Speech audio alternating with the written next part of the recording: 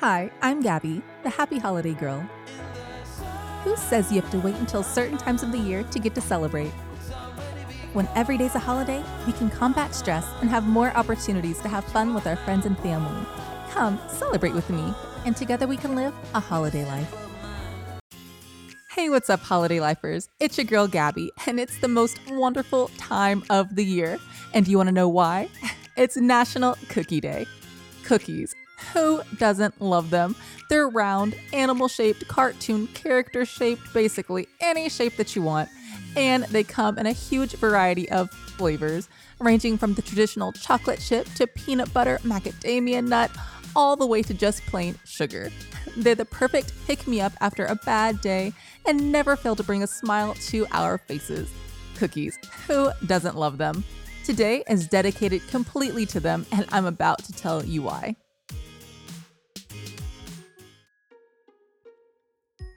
To start with a brief history into the oh-so-delicioso pastry, cookies were never intended to be sold as a separate pastry item. What'sCookingAmerica.net says, according to culinary historians, the first historic record of cookies was their use as test cakes. A small amount of cake batter was baked to test the oven temperature. Generally speaking, any small pastry item that can be held in one's hand and a sweet is technically a cookie. And if you're wondering why they're called cookies, I have the answer to that for you as well.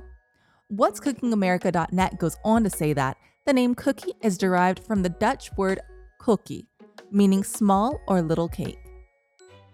And now it's time for our quiz of the day. According to Wikipedia.org, in total, 53 different animals have been featured in Barnum's Animal Crackers since 1903. What is the newest animal to be added to the list? Is it A, the kangaroo, B, the monkey, C, the koala, or D, the cougar? And I'll ask you that question one more time. According to Wikipedia.org, in total, 53 different animals have been featured in Barnum's Animal Crackers since 1903. What is the newest animal to be added to the list? Is it A, the kangaroo, B, the monkey, C, the koala, or D, the cougar?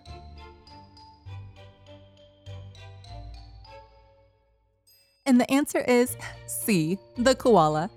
It was added to the list of tasty kid snacks in 2002.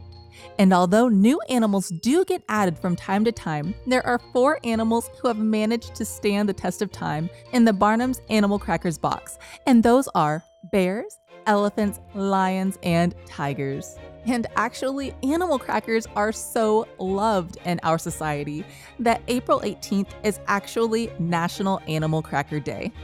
Who knew?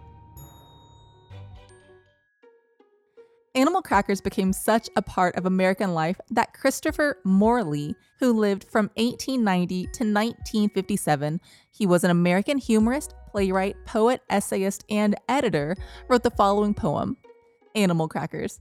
I'll read it to you, courtesy of poemhunter.com. Animal crackers. Animal crackers and cocoa to drink. That is the finest of suppers, I think. When I grow up and can have what I please, I think I shall always insist upon these. What do you choose when you're offered a treat? When mother says, what would you like best to eat? Is it waffles and syrup or cinnamon toast? It's cocoa and animals that I love most. The kitchen's the coziest place that I know. The kettle is singing, the stove is aglow. And there in the twilight, holly jolly to see, the cocoa and animals waiting for me. Daddy and mother dine late in state, with Mary to cook for them, Susan to wait. But they don't have nearly as much fun as I, who eat in the kitchen with nurse standing by. And Daddy once said he would like to be me, having cocoa and animals once more for tea. Such a cute poem. And although the animal cracker has gotten much attention in this podcast today, it is actually not the most popular cookie in the world. According to Statista.com, Oreos are the best-selling cookie brand in the world, according to a study from 2014. In that year, the sandwich cookie brand generated sales of $3.28 billion US. I guess all that's left for me to do right now is grab a glass of milk. But before I can hit my pantry, I can't leave today's episode without giving a nod to one of society's favorite cookie lovers. I'm talking about the man in blue, the Cookie Monster. The blue guy has probably eaten 50,000 cookies over the course of his life on Sesame Street. But are they real? According to Muppet.fandom.com, Cookie Monster has devoured hundreds of cookies in his time on Sesame Street. However, the cookies used on the show are not really cookies at all, as the oils from the actual food would be damaging to the puppet.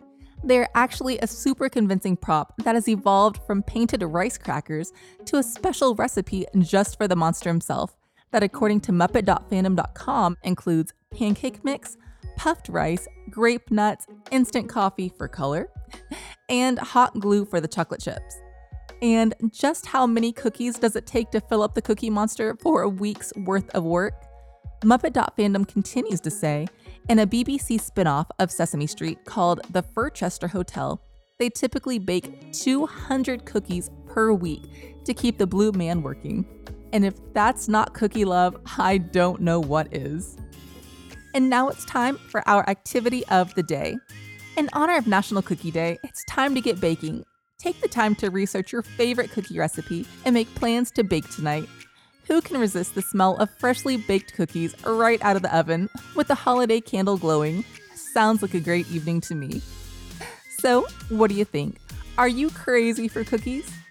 If you like today's podcast and want more holiday information, subscribe to A Holiday Life on iTunes, Google Play, Spotify, or wherever you get your podcast from. You can follow me on social media by using @AHolidayLife on Facebook, Twitter, and Pinterest, and by using @AHolidayLife Podcast on Instagram. Keep enjoying the holidays, stay safe, and continue to live a holiday life. I'll talk to you tomorrow.